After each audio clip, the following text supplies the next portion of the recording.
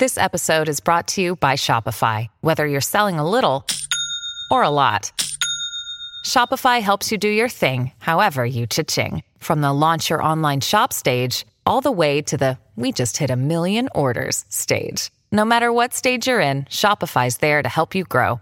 Sign up for a $1 per month trial period at shopify.com/special offer, all lowercase. That's shopify.com/special offer.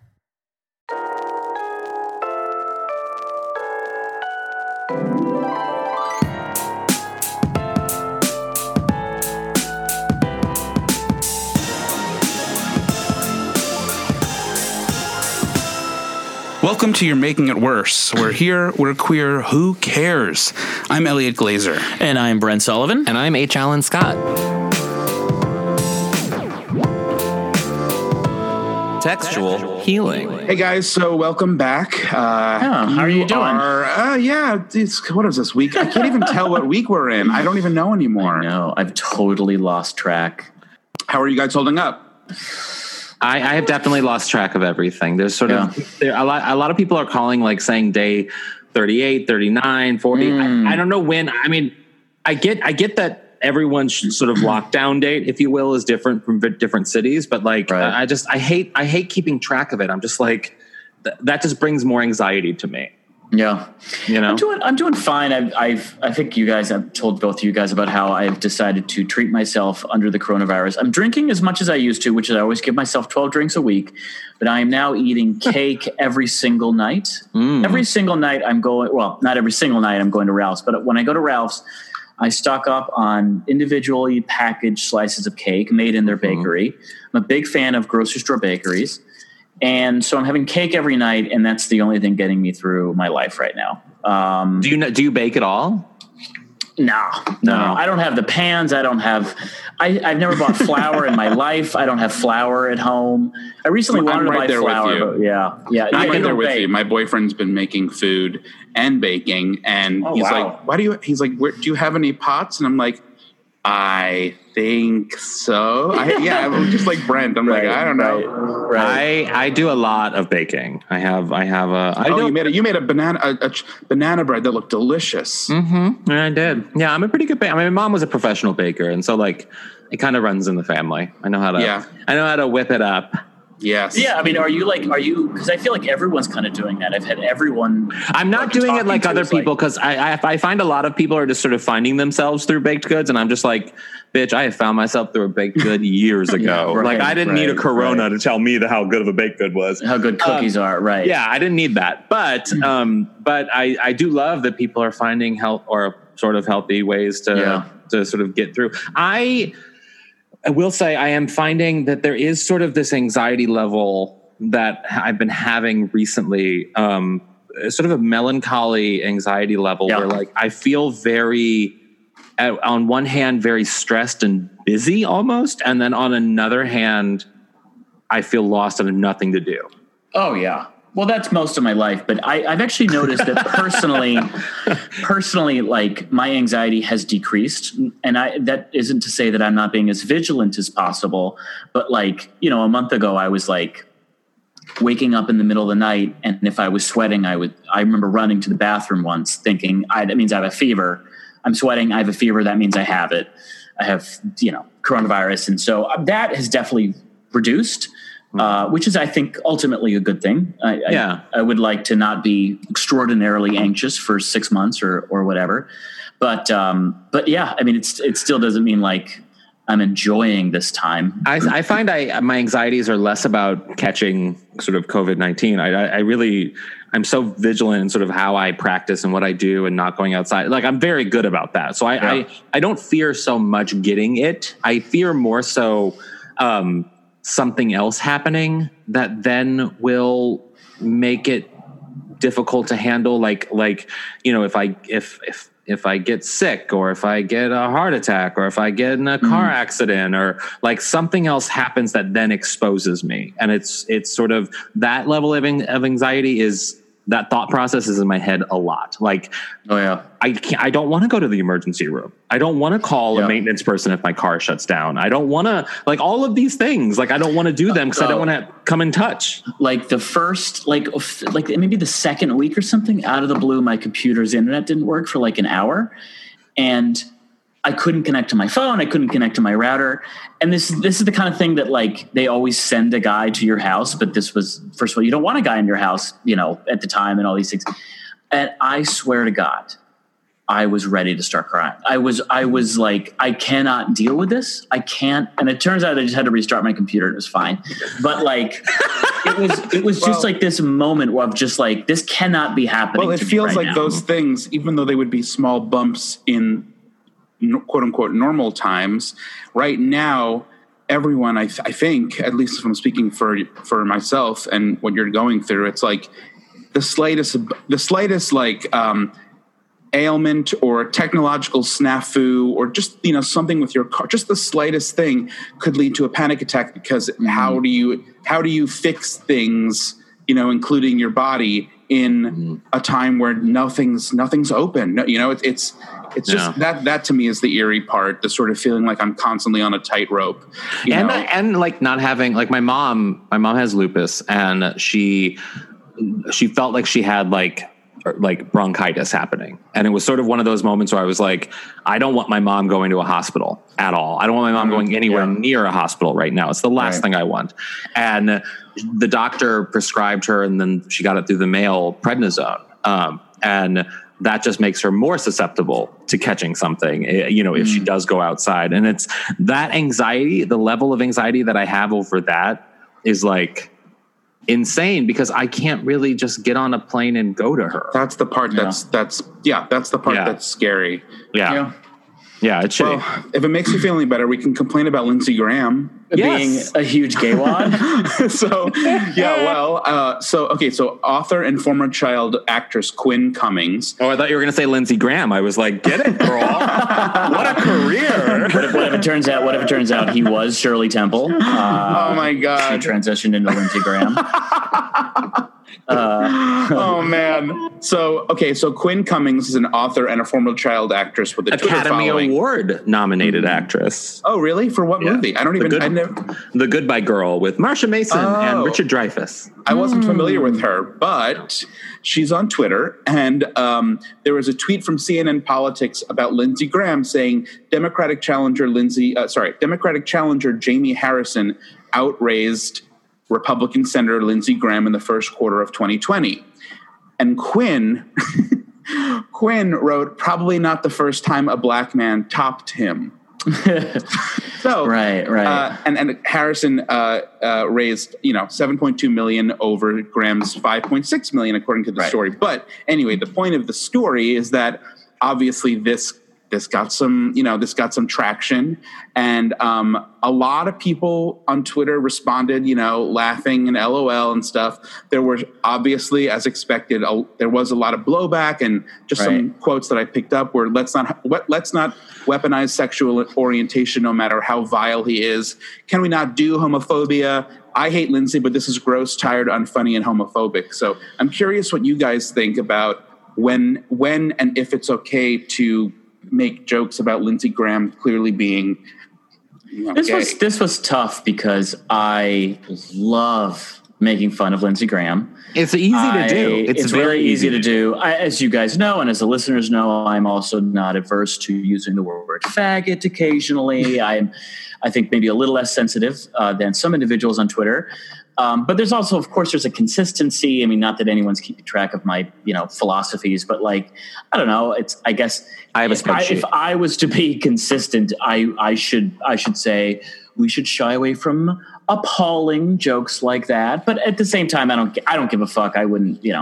I found it gross and dumb. The joke wasn't funny, and it used race in a way that sort of as an expense to the joke, and it sort of like, that was the part that was very cringy. It felt very just like Yeah. You clearly only have an Oscar nomination. You've done nothing else to accelerate your talent since then. Alan's mad. I am. And it's not so much because Lindsey Graham I will make fun of him until the day he is gone. I have no problem making fun of him.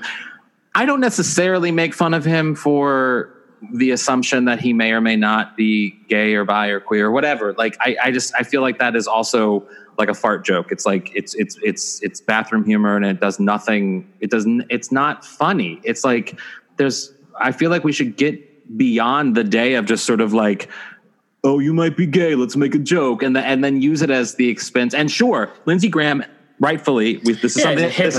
He is a hypocrite in that he has voted for legislation that has adversely impacted the LGBTQ community. That is true, and that is something that you can make fun of him for. You definitely can.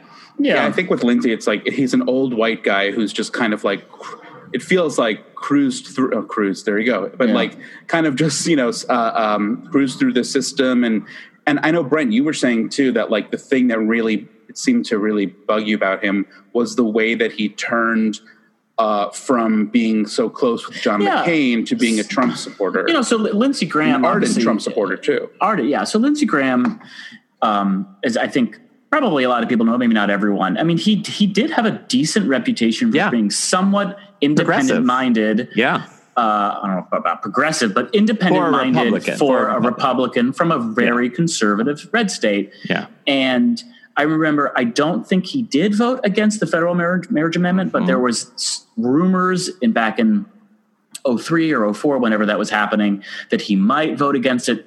To stress, he did not. He voted for the federal marriage amendment. His voting record on gay rights is bad, but he had this reputation for being somewhat open-minded. And then John McCain dies, and he just instantly just flocks to Donald Trump and becomes a turncoat. Yeah, he becomes absolute turncoat. Not only does he go from being vaguely independent-minded. At least the kind of Republican you can say, okay, this guy, I can respect what he has to say, even if he's going to often agree with a Republican president, which Republicans are going to do regardless of whether it's Donald Trump or whomever. But then Lindsey Graham has basically just become an absolute lackey. I mean, just a total turncoat. And I think that's what makes me really hate Lindsey Graham is that I can't personally wrap my head around. I heard him in an interview once say, he literally said this, I think it was on The Daily or something, but he likes attention. And he's like, who gets the most attention? Wow. He said that? He did. Every politician likes attention. Yeah. You want attention for your state because you're representing your state. There is a fame element to a lot of people who are in political office right now. He unnerves me when I see him interviewed because he does that. He's very good at remaining calm in a way that to me feels sort of like patronizing, or something about it is very obnoxious to me. But for me, the moment that made me really, truly despise him was when he put on that monologue, I guess you could call it, at the Kavanaugh hearings, where he was so angry and he's screaming. And I'm like, you really are a piece of shit. Like, you don't have to do this. This tweet came at the same time that like so many men in Morocco were getting outed in sort of a similar capacity. And do you know about this, Brent? Yeah, by a trans. There was a trans woman who's very popular, or was, I should say, because influencer. Her account got banned. But she was basically just trying, she says, to highlight the hypocrisy of Moroccan sort of anti-LGBTQ laws, which ban homosexuality and sex outside the marriage and all kinds of other bad things.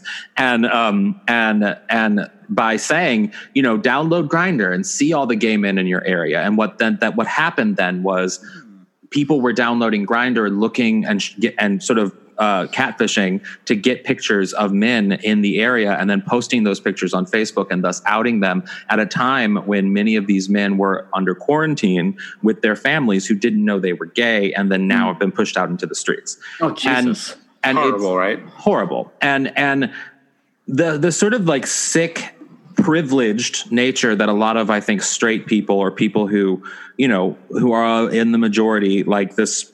I don't know Quinn's story. I don't know her background. I don't know if she's queer. I don't know any of that, but she's a white person who could flippantly say a joke about John or about Lindsey Graham and have it be what it is. And it's just sort of like, I'm not saying that Lindsey Graham's going to have any problems coming to him if he gets outed or anything. Like, he's going to be fine. Like, Lindsey Graham is fine and he's a monster in a lot of ways.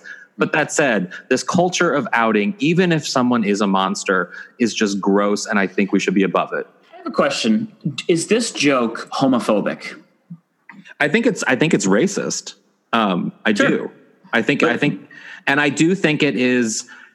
I do think there's a level of homophobia laced in it because it does use homophobia or even sex with another man as a means of shaming somebody. Yeah, I think it's the same. I think the same thing. But honestly, for me, it's like he's such a douche that my like moral meter kind of goes haywire. But I do. The more cringy element of it to me is not the homophobic version, but it's it feels so grossly racist the way she positions him as this white bottom to a black top, and I'm like, lady, back up. That's sticky. Well, I've never liked, even when, before Anderson Cooper came out, there was this big campaign to get Anderson Cooper to come out because it was so important to have representation on CNN from a journalist. And it's like, I don't give a fuck if he's gay or not. I don't care. I want him to report the news. That's all I want him to do. Like, I do wonder though why Lindsey Graham hasn't been outed or pushed out of the closet in some way or another. I think because he's probably not gay. I think he's probably very much one of those politicians like there have been many politicians in history who they never got married. They worked all the time. I don't know. That's interesting. I don't think he's gay, to be honest. You're 100% entitled to that opinion. I would largely disagree. We've discussed how my gaydar is not the best. I guess for me, the bigger red flag is power hungry people like Lindsey Graham, even if gay or not, usually I would imagine would want to have some kind of sham marriage because he ran for Senate. And in South Carolina, you usually want to run for Senate with a wife by your side and perhaps a child or two. And so I guess that's sort of just stereotypically that's the what makes me think I would. He's not, because it's very easy to have a sham marriage and to put on a fake appearance to the world. And the fact that he hasn't done that tells me he doesn't feel like he needs to do that. He doesn't. I mean, he's so power hungry that he's able to slide by because he is a very smart politician. I will give him that. He has weathered a lot of storms and he's been around for a long time. Well, Brent, do you think the joke is homophobic? Elliot, real quick, Elliot, can you get Lindsey Graham on the phone and we can ask him if he's gay or not? You fisted him, right? You fisted him. Not even joking. We have our very first repeat guest. We have debated over this. We've talked about this, and I am so excited that we have decided that our first repeat guest should be Barack Obama. Oh, God. Danny Pellegrino from Everything Iconic podcast. Thank you, Danny. Thank you, boys. I'm so happy to be chatting with you again, and I'm honored to be the first repeat. Danny, I feel like Alan, who is the master of social media for You're Making It Worse, is constantly telling us how often people will ask specifically about you. Yeah. Probably more than any other guest we've had, I think. Oh my God, really? That's so sweet. We get lots. That's so nice. There's a lot of crossover between Everything Iconic and your podcast or our podcast. And so, it's great. I mean, it's so great. Yeah. I mean, I have said this, I say this often. I think you are one of the funniest people online. Like, oh my gosh. Oh yeah, without a doubt. You guys are so sweet. Your Instagram is just like a curated perfection of just like humor and reality TV content and absurdity. And I can't tell people enough to go follow you. Yeah. Your sense of humor is like, it's just this perfectly like millennial, but skewing a little older, elder millennial. It's definitely it definitely skews older. And I wish you guys would tell this to my mother, because she doesn't understand like not one thing I post online. Oh, wow. Not one meme. It's all over. Oh, I mean, I think the best thing you do is your AOL blog. That's probably my favorite of all the things that you do. It's so good, beautifully curated. I mean, the log on time, it takes a little while. Wait, but once you get there, once you get to the blog, we're great. It's great. Brent, you mentioned AOL, and can I ask you guys, have you noticed that there's still people in this year that have AOL email addresses in it? It never fails to make me laugh. It always makes me laugh. Yeah. Danny, can I tell you a fact that's going to blow your mind?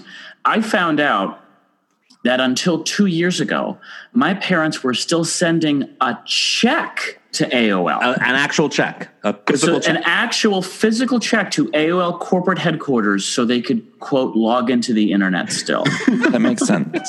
I'm not kidding. Yeah. I mean, it blows. And I get that, like, if you've had the same email address, which is my parents' first names combined since 1996. I get that, like, you know, why go to Gmail now? But AOL, I believe it's the only email I've ever heard of where they delete your emails unless you save them still. Maybe not anymore, but I know for a while my mom was like, if I don't print an email, it just disappears. I don't know, but they definitely, I mean, AOL's like big, they still have, like, I think it was Dave Holmes who was saying something about AOL and how they have like thousands of users still. Well, I used to work there. I used to work there blogging. Well, you worked there. I mean, we're talking about the generation of AOL people who signed up in like the late 90s. No, what I'm saying is that those people, the reason that AOL still exists is because of people like Brent's parents who don't know that they don't They're need just to pay. paying the bill. Do you remember the CDs? Last time I was home, my parents had like a box of like the free hours. I'm like, what are you guys doing with this? You're not going to use the free hours from 98. 3 hours. Wow. Do you remember the porn that, like, you would, well, maybe you guys weren't as into it as I was, but you would find like a pic page that would take hours to load. Oh yeah. Or like 20 minutes to load. And I would just like AOL type like, or search like Jonathan Taylor Thomas or something. Jonathan or like just like shirtless. And like, that was it. That was all you needed. And you would find like 3 pictures and you would print them out. Did you guys print them out? Yeah. Yes, I did. I did actually. I remember my parents found a printed out picture of Tony Danza in like a towel. And they were like, what's this from? And I was like, oh, it's a book report or something. And it's like, what? That is so no, I definitely printed out porn. I also remember, like, do you remember how they had the AOL, the usernames that you could look up? You know what I mean? And I remember, this is going to make it dark now, but I remember after Matthew Shepard died, you could look up his username and his like AOL profile. And I remember like doing that and being sort of just shocked. Like that. For sure. The intimacy of like seeing someone who had just died and then seeing their like AOL profile and the things that, like, I forget what the even categories were on it, but like it had like a list of like 10 things that you put about yourself.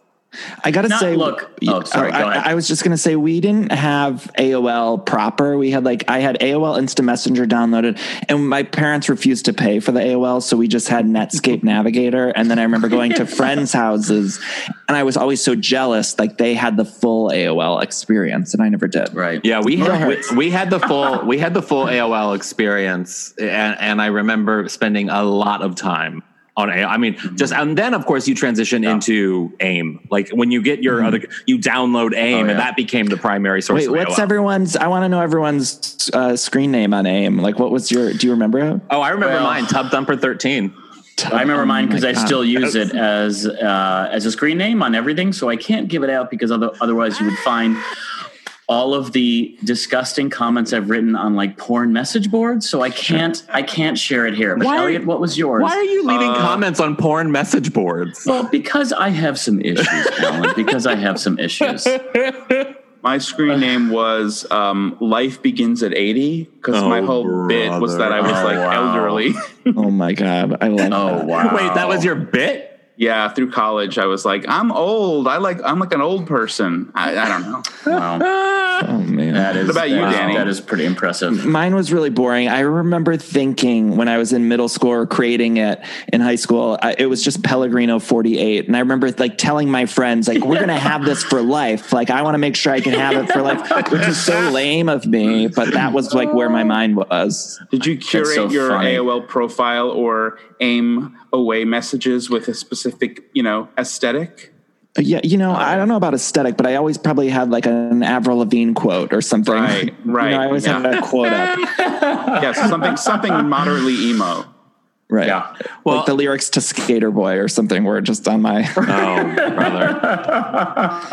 So I remember when that. Oh no, go ahead, Alan. Go ahead. No, you please go. No, we don't need an Avril Lavigne tangent. Go ahead, Alan. Well, don't we though? Don't we? I think you can just go to one of Elliot's shows for an Avril Lavigne. Yeah, that's right. Did you guys ever see the photos? I'm going to take an Avril tangent for just a second. Did you ever see the photos of her meet and greets? She's always like 10 feet apart from the person. Like she doesn't let the people come close. So I saw someone post online, like she's always been social distancing. That's like, very smart. Every single one is like 6 feet away from her. I mean, that's how I would be if I was her. I don't want anyone touching me half the time unless you can text me, don't touch me. Yeah, she knew it. Maybe it's a Canadian thing. She's always known ahead of her time. Mm-hmm. Yeah, truly. Germs are on the horizon. Well, Danny, since you were first on the podcast very early on, your podcast has exploded, whereas ours has stayed pretty, moderate, pretty consistent. Yeah. I mean, we love slow and steady. It's slow and steady wins the race. Hey, life starts at 80, right, Elliot? That's right. So you have had. I mean, you've bartended on Watch What Happens Live or Next. What the fuck is it called? That's What Happens Live. What Happens Live. And Andy Cohen Live. Yeah, Andy Cohen or whatever it is. And you've co-authored the book Fancy as Fuck Cocktails, and like you've done a lot of shit over the, I guess, 2 years. How long has it been? I don't know. Like, congrats. It's incredible. Thank you. Has there been one person or a guest that you've had on the show or done something with, whether it's a housewife or somebody tangential, that's just been mind-blowing for you? Yeah, actually within the past couple of weeks, I've had like a lot of like really good guests that I kind of worshipped as a kid and still to this day. I had Fran Drescher on, which was, and Elliot, you worked with her on. I did, yeah. She's wonderful. Yeah, she was so wonderful. And so that was really exciting for me. And I have actually worked with her as well, but in a very different situation with her Cancer Schmancer organization. We did a bicycling event together where we did not bicycle at all. She was done up to the nines, as was I, and everyone else was sweating. Thank you. Thank you. I love that. She's done so much great work for Cancer Schmancer. And I had like all these questions, of course, like about Beautician and the Beast and the nanny and stuff like that. And then, but she is such a chatterbox in the best way. It was like, she just was talking for an hour and I was just listening. And so that was really fun. And then, Katie Couric's on my show this week, and that was kind of wild for me.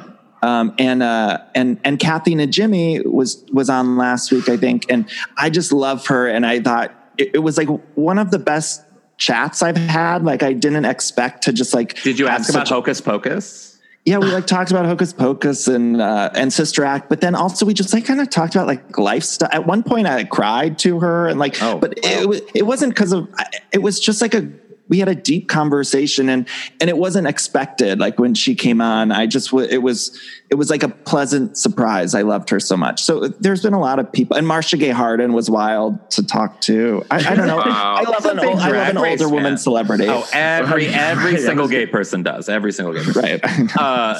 She's a huge Drag Race fan. Did you know that? Yeah. Like massive. Marcia Gay Harden? Yeah, it's kind of insane. And she's best friends with Cameron Manheim. And I was doing Nikki. I was doing Nikki Glazer's. Your listeners are like, who are they talking about? I know. I was doing Nikki Glazer's Sirius XM show. I forget what it's called now. You Up. Yeah, thank you. And Cameron Manheim's son, I don't know his name. Milo. I know Milo. Oh my God. He's jerking off to Milo, Cameron Manheim's son. He gets off with Cameron Manheim birthing a son. But he was sitting next to me and I didn't know who he was. I didn't connect the last name at all. And so I was talking as if this 12-year-old next to me was important. Didn't know who he is. And then he says that Cameron's his mom. I flipped the fuck out. I had to talk about Marcia Gay Harden. Apparently, I think she's his godmother or something. And like all of these things, like I was freaking out about Cameron Manheim. Her son doesn't really matter, but Cameron does. He matters. Marcia Gay's son does drag, I believe. And so I think that's the connection. He's a young gay kid. And I was asking, I was like, did he ever see First Wives Club? Because she plays the therapist in that. And she said he's never seen it. And I was like, oh, you have a gay son who's never seen First Wives Club? Like, that was blasphemous to me. Yeah. I love following Marcia on Instagram. Her Instagram is so funny. But I'm laughing because I realized that initially when you said Marcia Gay Harden, I pictured Marcia Clark. I actually know what you mean. I know what you mean. I'd love to interview her too. If she wants to come on my show, I'd love it. I was like, Marcia Clark's a Drag Race fan. Okay. Does Marcia Gay Harden introduce herself as Academy Award winner Marcia Gay Harden everywhere she goes? Because I have a feeling she would do that at Starbucks. I would do it if I was her. I mean, I kept saying that throughout the whole time. I love her. Danny, did you watch the morning show? I did. Yes. I didn't think it was like perfect. It was like messy to me, but I thought I enjoyed watching it, but it was messy. Marcia Gay's in that and she's great in it. And, I thought Jennifer Aniston was really, really good in it, but I thought Reese was like very miscast. Did you guys watch it? No. I watched it. And I have the same reaction. I just thought it was funny because, and Alan, you'll like this, Marcia plays this like very, sassy, very she's an investigative reporter for the Times who's covering morning shows, and they play it out. They like do that in the Times. It's a hot beat. I guess so. And the way Marcia plays it is so campy, right, Danny? Yeah, it's like very over the top. I felt like the whole show seemed to not know what it was exactly, but at the same time, I loved watching every moment of the show. It was just like, it was admittedly like very messy, but the weird thing about it to me was that the morning show that they're doing is, I think it's supposed to be the Today Show, but it looks like CBS This Morning and feels like the Truman Show. Like, I'm like, no morning show looks like that. I start every single day with Gayle King, and it's the most calming thing I can do. Yeah, right. I love Alan. I love a talk show. I hate this sounds name droppy or whatever, but when I interviewed Katie Couric, I asked her about morning show. Does she get out of bed anymore? It seems like she's always in bed. She's Instagramming from her bed all the fucking time. She's what I don't know. Yeah, she talked a little bit about, and she basically said what we're saying, Elliot. She's like, it was a little messy. And I found it very interesting, though, because I think Jennifer Aniston might have said or at one point that it was based on her. I don't know. Well, speaking of morning television, there is one thing I do want to talk to you about, and this is specifically for Danny and I. Sorry, are we going to talk about The View? No. But we can. We certainly can, because we will eventually. It always comes up on this podcast. But we recently had a very brief exchange with gay icon Kathie Lee Gifford. And I wanted to know, has she been on your podcast, and do you know her personally after using Everyone's Got a Story on your social media obsessively? I'll tell you, I've tried really hard to get her on the show. I would love to. I actually just recently sent a message through her personal website. Like, she has a website, and it had a contact form, so I sent it that way. I had also, I think, reached out to a publicist at one point. I have not been able to get her on, but I would love to. I did have one very memorable, Saturday morning on Twitter where her and I were tweeting about First Wives Club, going back to that, because she had a cameo in that at the end. And it was one of my favorite, Saturday mornings of my entire life. I was talking to her about the cameo. She just kept responding. Was this under quarantine? No, this was probably almost 2 years ago or something. Oh, okay. It was a long, long time ago, but, I kept coming back with a question. She was like, "Oh, it was really cold on set that day." And then Goldie said this to me. She kept answering. Yeah. I'd love to know why she moved to Nashville. Well, because she's walking in the light of Jesus. It says it on her Twitter profile. But why Nashville? Because Nashville is the city of Jesus, Elliot. She's also doing a lot of music. He was born there, I think. Yeah, I bet Tennessee. it is a very sort of Christian state. it's a great state. Nashville's a great city. Memphis is a great city, but it is a very Christian. it's a Christian. It's the Brent, South. Brent, I know for some reason, I know for a fact that she's from California, but also to explain to our viewers and Brent what Alan meant by Everyone Has a Story. Danny brilliantly puts on his Instagram, and has been doing this for a while, a little clip of Kathie Lee doing her signature segment from the Today Show where she would sing a song that she wrote. Everyone has a story. But she would do it. Everyone has a story. She would do it on the Today Show a lot. You could tell it was like mandated that she have that on the show as like I think part it was of weekly. being on the show. Yeah. Yeah. You know, I just try to splice the clip into my podcast a lot. And sometimes I get messages like, okay, enough with the everyone has a story clip. But like every time I edit it in, it just makes me laugh. And I know it's annoying, but like, I don't give a shit. I think it's funny. So I just, well, I mean, the reason why Danny and I had the exchange with Kathy Lee Gifford is because on the last episode, we were talking about our coming out songs, and my coming out song would be the Carnival Cruise Line commercial theme song that she sang. Right. And so then when I tweeted that out, of course, whenever I tweet anything out that involves a woman over the age of 50, I CC Danny Pellegrino.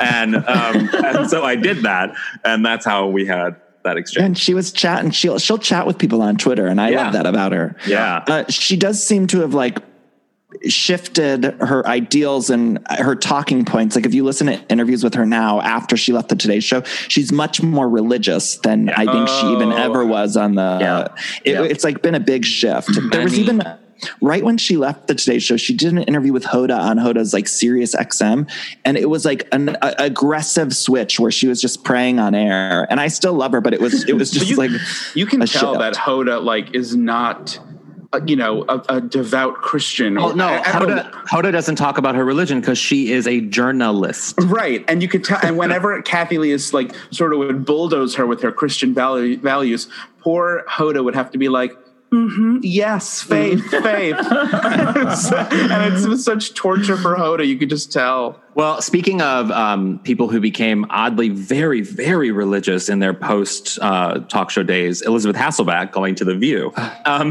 She became recently she had a thing where Meghan McCain was talking to, I think, Andy Cohen or something about Elizabeth Hasselbeck being on the show at the start of the coronavirus saying, we just we can pray it away. And she kind of did a 180 after The View. Exactly. She did do a 180. She did a 180. She became this like, she prays wherever she goes now. And she went to Fox News. I mean, of course she goes to Fox News, but in that sort of video, I think you posted it, Danny, or maybe someone, I saw it somewhere, but Elizabeth Hasselbeck was talking about, she was responding to Meghan McCain, throwing shade at her about, these comments. And I just think she's gone insane. I want to give her take. And she got mad at Meghan for, Meghan said she won't do The View again with Elizabeth Hasselbeck because she thought it was irresponsible that she said to just pray it away.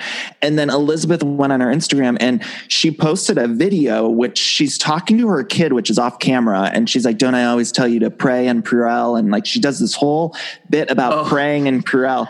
And then she like basically transcribed that video that she posted on her feed and wrote it in her stories, which was just so weird. Yeah. It was like very obvious to me that she just wanted the attention or press or something. And you guys remember when she had that weird moment with Rosie recently? Yes, I remember. I have a Google alert set up for Rosie O'Donnell. I do. I actually do. I have a Google alert set up for Rosie O'Donnell and Rosie's kids, Rosie's Broadway. I have Google alerts for all Rosie. Wait, Hasselbeck's always been conservative, right? Yeah. She's always conservative. Well, you're just saying she's done a 180 on religion. Just to give Brent and maybe half all the listeners probably a little background. You say that with contempt? No, I don't. I say it with because there's only 3 people on here who care this much about The View.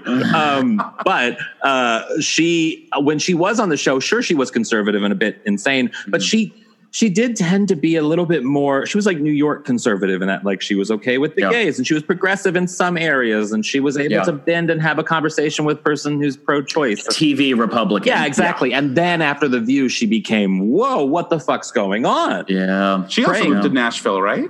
Or Tennessee or something? Yeah, I think she did. I think she did move to Nashville, yeah. Can we talk about Meghan McCain though for a second?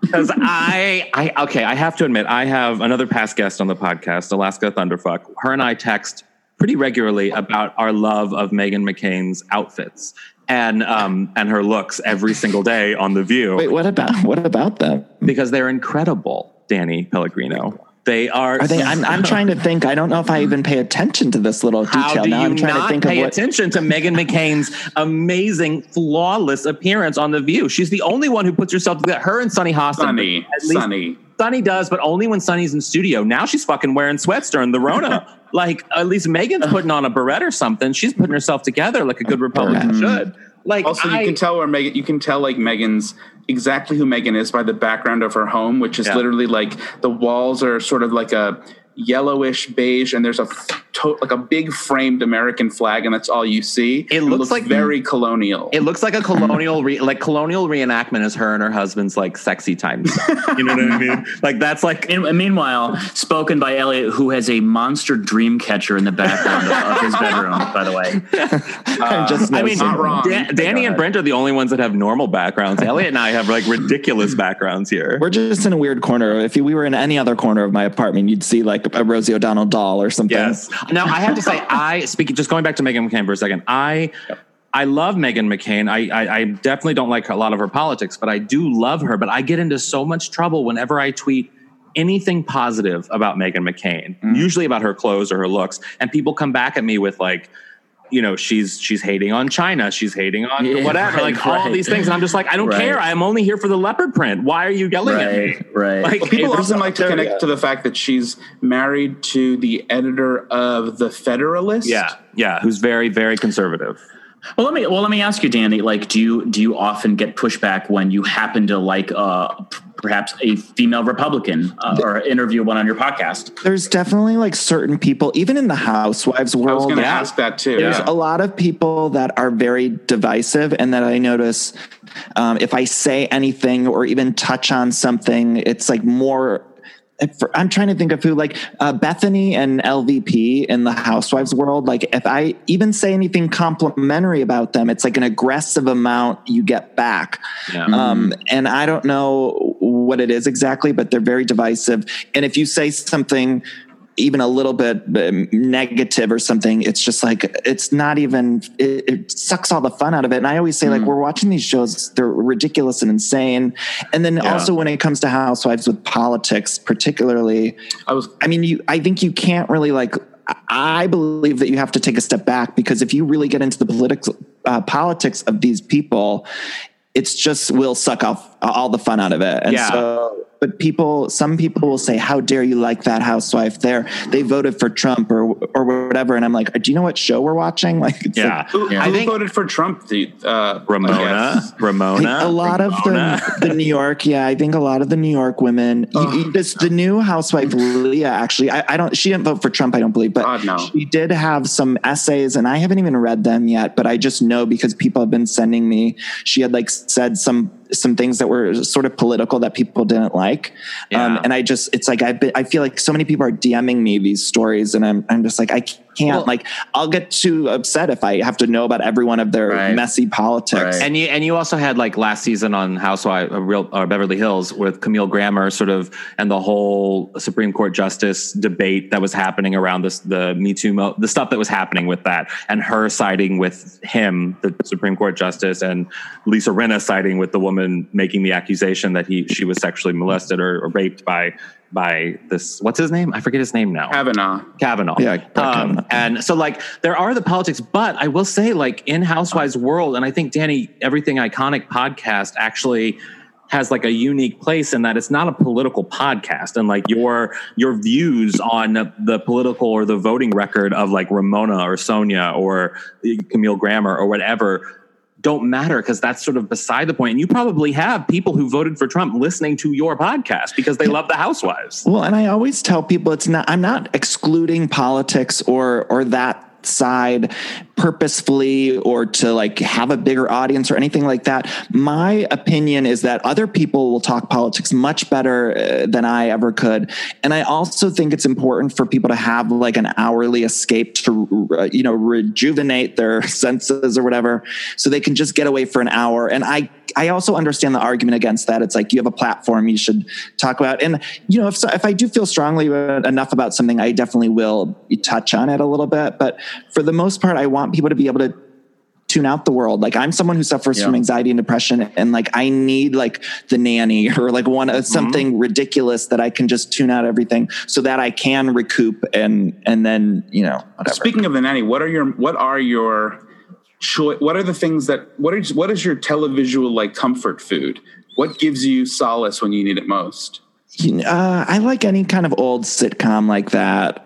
Any sort of comfort food movie. I love a rom-com. I love, I'm wearing a Nora Ephron shirt. Like I love a Nora Ephron, or even. You love a Hallmark movie, is that right? Mm-hmm. I like Hallmark's politics are a little messy, That's and true. that can lately this past holiday season that got a little in the way of my enjoyment. Yeah, I love your Nora Ephron shirt. I remember when they were shooting Julia by my work in New York. I left. And it was Amy Adams, and everyone was yelling for Amy Adams, and I was like the only one yelling for Nora Ephron. And it was a shame. That was her last. I think that was her last. That was her last film. Yeah, I'm in a big '80s thing right now. I've been watching. I watched Terms of Endearment earlier today. I saw you. Terms of Endearment is my favorite movie of all time. Today was the first time I ever saw it. That makes me sad. But yeah, I know it was an oversight. That movie is perfection, and Shirley MacLaine, it was just her birthday. She shares a birthday with Barbra Streisand, and they celebrate together in non-Rona times. Good. Yeah, I love that movie so much. Baby Boom is my sort of 80s go-to movie for comfort food. What is it? Baby Boom. Oh, that's Classic. a good one too. All right, let me transition just for a second, because I'm always curious. And he lost us. He's lost on us right now. Well, because we've been doing a podcast for years, and it's always interesting how sometimes we have very good friends on the show that I think are going to be the best guests, and they turn out to be, we just have kind of a strange dynamic with them the moment we start recording. And sometimes we have guests that I don't know or don't know very well or something, or I'm anxious about a certain dynamic, and they're the best. Have you ever had someone on your podcast that just like blew your mind, like totally exceeded your expectations? Yeah, I mentioned Kathy Najimy. She was one truly where I was like blown away. I was not expecting us to have such a deep conversation. Yeah, and then also Beverly D'Angelo, who was Clark, National in the vacation movies. Al Pacino's ex. Let's be real. Okay, all right. I went to her house, which was the house she bought from Danny Aiello. Why can't I think of the names right now? Ghostbusters. Dan Aykroyd. It was the house that he wrote Ghostbusters in, and she's like, "Oh, that's where he wrote Ghostbusters." But anyway, she just was someone who I kind of went into the interview thinking, "Oh, this will be a fun." I thought it'd be fun. And then I left it, and we'll still text sometimes and stuff like that. It was just like an unexpectedly wonderful conversation about all sorts of things. And I love knowing, I like industry stuff, pop culture wise. And she would tell me stories about how she would be on the set of, I think it was Hair, where they had to weigh her every day. Like she had to get on a scale every single day she went to set because they didn't want her to gain any weight. It was like, that shit, Jesus. The things that women in particularly in the industry had to deal with and still do. But, it was just a conversation. We just had a really good connection, and that, you feel really good afterwards when you have a good guest like that or a good interview. Yeah. Has anybody ever blocked you on Twitter? Ooh. There's like a housewife that has blocked me, but I think Who? Tamara Judge. Tamara. Yeah. And then Jax blocked me, but he blocks everyone. Jax from Vanderpump Rules, but I think he blocks everyone. I got blocked by Nico Tortorella. But do you know why? What did you say? Oh yeah, I know why. I called him out. Called them out. Elliot. Called them out.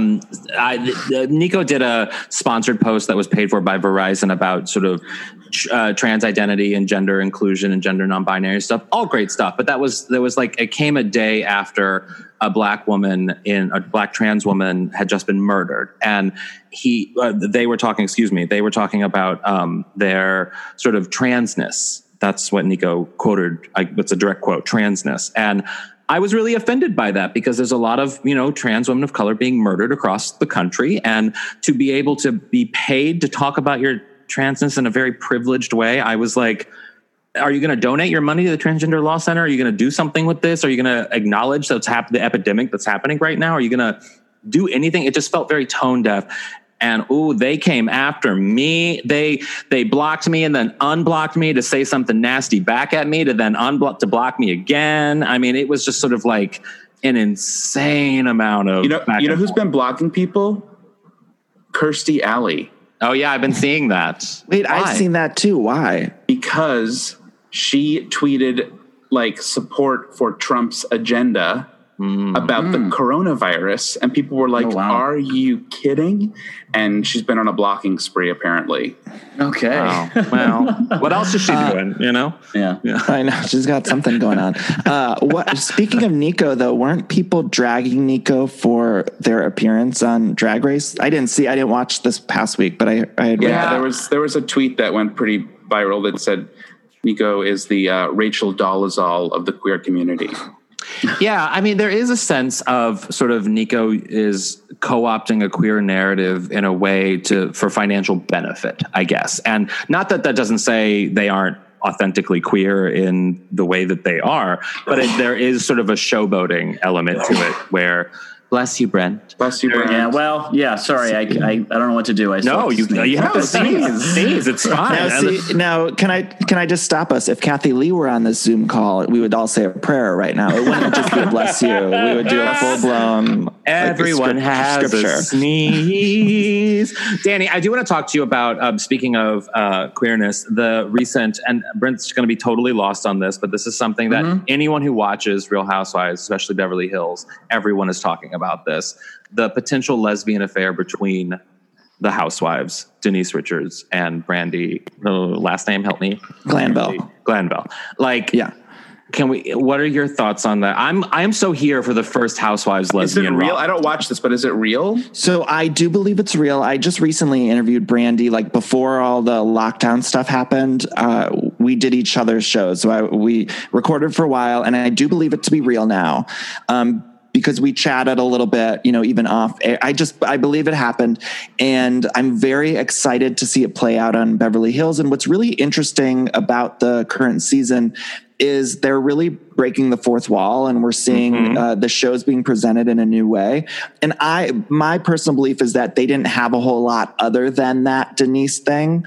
And so the only way to really get a whole season out of that was to kind of show some of the behind the scenes mechanics. And allegedly they're going to be showing like Denise refusing to film. We've seen in previews and saying there's this one clip they keep showing where she says, "Bravo, bravo, fucking bravo." And she says it because that's sort of the way to get Bravo to not be able to use the footage. Like they're breaking the fourth wall in the scene. So I think it's going to be really interesting to watch it play out. And it seems like the Beverly Hills is like fresher than ever right now. So I'm hopeful it will continue to be, but it's only been 2 weeks. So who knows? It also feels like it's kind of feeding the beast in a way, because there is this sort of voracious queer audience of the Housewives chain franchise, but also just reality TV in general. And this sort of reactionary response that queer people specifically have to some of this reality TV and the Housewives. I mean, the Housewives are essentially Drag Race contestants in a way. Like they really are. They're drag queens. They really are drag queens in a lot of ways. What is it about Housewives specifically that like makes it so friggin' queer? I think it's a lot about watching women of a certain age show all the sides of themselves in the same way that I think something like Golden Girls or Sex and the City is inherently queer. And I think Housewives, we see women who are dealing with marriages, but also divorces and running businesses and sleeping around. On New York City's franchise, for instance, most of them are single, and we see them flirting with dudes and having sex with guys and covering it up. And nowhere else on TV, even in the scripted world, do we see women who are 60 plus. Ramona Singer, I think, is 60. She's mid 60s maybe now. Yeah.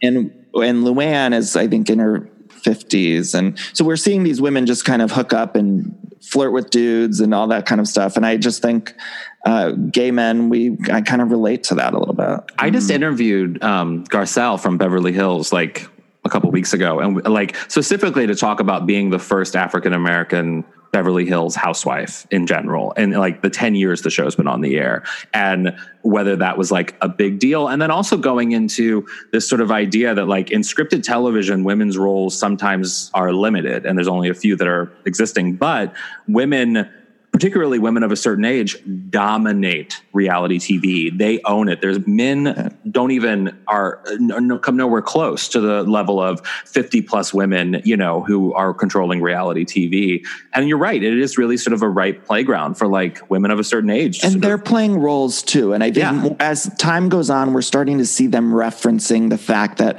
they're playing roles. I think Denise Richards said in an interview, like, it's supposed to be fun and entertaining, like, enjoy it. I think that although they are showing their real life and crying on screen and all of these things, I think they're playing a role a little bit. And what kind of role is someone like Denise Richards going to get that she can cry and she can make jokes? And I don't know, kind of a three-dimensional thing. It is interesting. Honestly, it makes me, I'm sorry.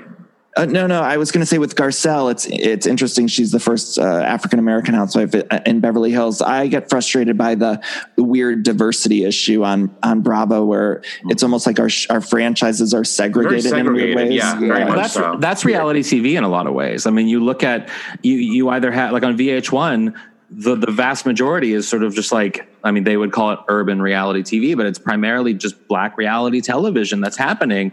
And on the other Housewives franchises, it has to be like New Jersey. Have they ever had a woman of color in the cast? No. And it's like New Jersey is an incredibly diverse state. And it's like, what? But they're going for a certain pastiche. They're going for mafia, Italian, family ethics, family values. They're not looking to show diversity there. When New Jersey had Siggy, who was she was Jewish, was like a big thing. Like I remember it was like a storyline at times. Yeah, it was interesting. About it. Finally, some representation in Hollywood for the Jews. And I mean, there hasn't been an LGBT housewife. I guess. No, that's crazy. Brandy identifies as bisexual, but and Erica's probably had a moment or two, right? And Lisa Rinna has done everything. We know this. Like Lisa Rinna won't not do something. Did you guys see Lisa Rinna like posted an Instagram where she was in her bathtub and she had a green face mask on, and she said she was trying to say I look like Elphaba from Wicked, but she said I look like Hectaba or something. She's the John Travolta of the Housewives. Oh, man. I think it was like Hectaba. I don't even have to look it up, but it was like so weird. When we were watching the first episode of Beverly Hills, that last shot of Denise Richards with the green screen and the smirk, Michael immediately was like, oh, she's doing Drop Dead Gorgeous. Like literally she was doing the face from Drop Dead Gorgeous. It's insane. Wow. Yes. Danny, thank you so much for being here. And obviously everyone can listen to you at Everything Iconic, but anything else you'd like to plug? No. I mean, well, I should say order Fancy AF Cocktails. It's a cocktail book. It's 80 plus cocktail recipes. And if you're in quarantine and you want to spice up your drinking, it's a great book to get for cocktails. Perfect for right now. Yeah. Thank you guys. Thank you for having me. I'm so honored to be a repeat guest. I love talking to you guys all the time. So yeah, thank you so much. You'll be a repeat guest again. Don't worry. Oh, I hope so. Thank you guys. Thank you. And another thing. So piggybacking on the Graham tweet discussion, I was thinking over the course of the week about like, what kind of behavior or rhetoric raises anti-gay red flags in your mind right? As it should. You should instinctively think of anti-gay rhetoric when you hear my name. But anyway, but I'm trying to say, I have a phrase. It's called undercover homophobia. And what kind of rhetoric or behavior do you associate with being homophobic without it explicitly being homophobic? And one could even argue is flatly not homophobic. So I think the opening example I give is whenever someone uses the word homosexual to refer to gay people en masse, it's really truly by no means inherently bigoted, but it sort of represents this almost like scientific standoffishness with our community. And like when I hear when I hear homosexuals, I'm always like, it feels like I'm watching like a 1950s PSA. Yeah. And so do you guys have like your own like examples of that? I would, but before we get into that, one thing that I was thinking when I read this was, I think the word, because sometimes people can say things that feel homophobic, but you know that they're not anti-gay or homophobic, and it's just ignorant. So I think like, and homophobia to me is like, someone who is anti-gay, like that's what that reads in my head. Absolutely. But I think more so the word should be like that language that screams ignorance in whatever way. I would like to stress that this conversation, if we touch upon something that one of our listeners has done or does, I want it to be an open discussion about whether you think I'm crazy for thinking this. And so this is by no means an indictment of anyone who, I would guess none of our listeners use the term homosexual, but you never know. Brent and I always talk about Wheel of Fortune because we both watch it, and I was on it when I was a kid, and there's something so inherently undercover homophobic about the way Pat Sajak interacts with contestants who are gay. Like the moment that a man or a woman mentions their partner, or a man mentions his husband, or a woman mentions her wife, or they talk about adopting kids, it looks like Pat, the buttons of his shirt are going to pop open. There's just something, he's so unsettled, and he almost goes silent. Like he doesn't treat them the same. And to me, I'm just like, you are there's something in there that's so monstrous. And I think the funny thing about that is that everyone knows Pat Sajak is like a very famous Hollywood Republican. Yeah. He specifically lives in Annapolis. I don't think everyone knows that. I don't think everyone knows maybe that. Not everyone. I don't think everyone knows that either. He specifically lives in Annapolis because he likes to live near like the military. Near the military. He's a total perv. He's a total weirdo. But and really, if you really want to be perv, I'm telling you, he's beaten off. He's beaten off in his mansion in Annapolis. But I think if you really did like a study, you probably would find that he doesn't treat gay contestants that much differently. But I just think it's because he's Republican, combined with just how stilted and uncomfortable all of those introductions are on Wheel. I don't know. Probably he's not as he's a lot more lenient and willing to like, I don't know, joke around or whatever with straight contestants. It's not that it's just with the gay contestants, he almost always says nothing the moment they mention a partner, but especially when they mention adopting a child. Adopting a kid. And there's been like a few recently. There's been a few recently, and he doesn't say good luck. He doesn't say that's wonderful. He buries himself in his cue card, and he says, you play golf. You play golf. Yeah. How does he respond to straight people who have kids, who just had a kid or anything? I think that's nice. Is it that dramatic of a difference that you notice? I think that's what I'm arguing, is that I don't ultimately think it is, but I think I'm being because you're being more too sensitive to it. That's my guess. Yeah, me too. But I think it's there. Know. I mean, I tend to. I mean, there are certain things that, like, certain language that can be used that screams sort of homophobia. But like for me, I remember an instance once years ago. This was like in New York, and I was doing a show, and this comic, I'll tell you guys after we stop recording who it was. There was this comic who I did something on Comedy Central, and they then said to me, "Oh, I guess they needed diversity." And I remember hearing that, being like, boy. Well, there's another instance that happened with you, Brent, not with you, but about you. Okay. Where this was before I knew you. I've told you this story before. Where I was going to say I got uncomfortable. All right, go ahead. Where like I remember this. Yeah, I was doing a show in New York, like probably 2006. I don't know, 7, and this comic came up to me. I didn't know you yet, so it had to have been like 2006, I guess. And this comic came up and was like, "Oh, there's this gay comic. You would love him. You'll never know he's gay." And as soon as he said that, I immediately was like, "Well, why is that a good thing? Like, why is that something that like you pinpoint in your head to tell me as a gay person that it's a good thing that someone doesn't come off as gay?" And it's not homophobic. It is, I suppose, but the person isn't homophobic. He's a very kind man and good person, and he accepted me and put me on a lot of shows, and so he's not homophobic. Yeah. Right. But the language is homophobic and ignorant, and so like stuff like that. Problematic. It's problematic. Oh, Ellie, go ahead. I was just going to say, like, when somebody says homosexual, that's the same like bone chilling effect.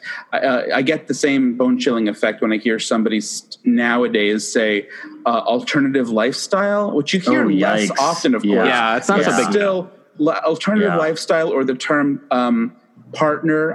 I know a lot of people like to say partner, but straight people like it now. My mom loves saying partner. I know, and something about it just chills me to the bone. And even now, like tolerance, when somebody talks about tolerance, I'm like, I don't need to be tolerated. Like, or an I don't ally. want to be tolerated. They're an ally. I hate myself because when I worked at my first job out of college, I was very political there. And just so you know, I made sure that they added sexual orientation to their non-discrimination policy. I tried gender identity, but they rejected it at the time. Just so you know, ahead of my time. But either way, I would make everyone, or I wouldn't make, but I would always use the word partner around the office. And now looking back, I'm like, oh my God, you are such a faggot, Brent. Shut up. I never got, I'm not opposed to the word partner. I really have no problem. Nor am I, but still. It wouldn't be something that I don't think I would ever use. Like, I don't see an instance where I would ever use it. You know what I mean? Especially not now, because you can get married. I mean, but there is a moment too where like I don't give a fuck about marriage. I don't care about getting married. It's not something that's important to me. But there is a moment where like 20 years down the line, like, am I going to be a 50-year-old, calling Michael my boyfriend? Like my lover.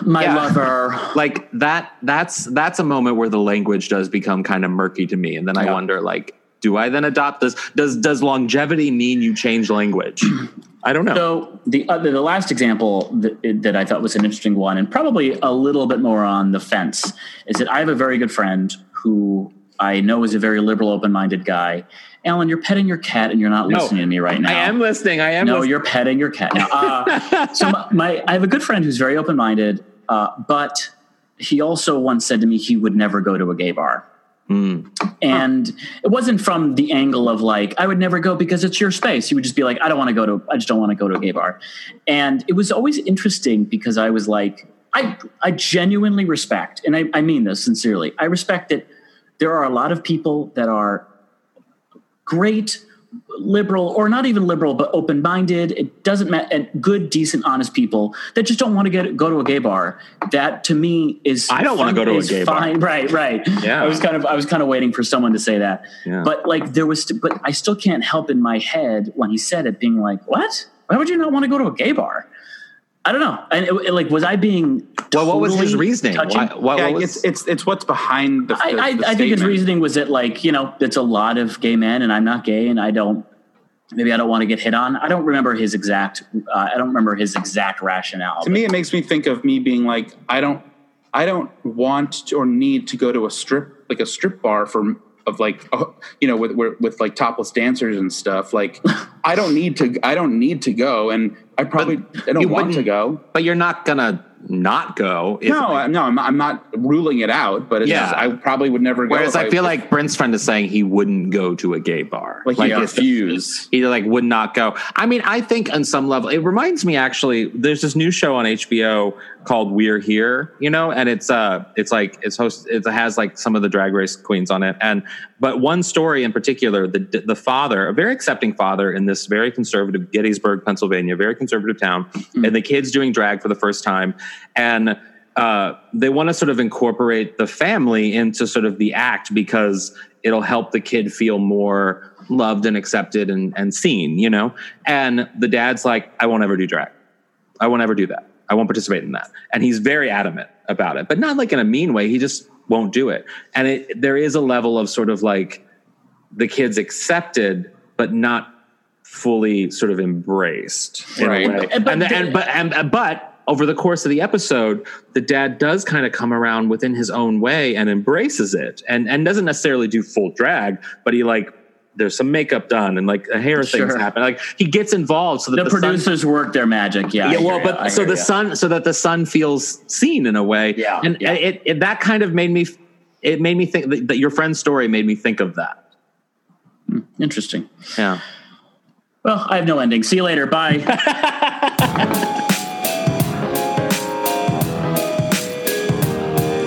What would your aunt say? Brent, what would your Aunt Ramona say about something she heard on today's podcast? My favorite thing about Pat Sajak are his political beliefs.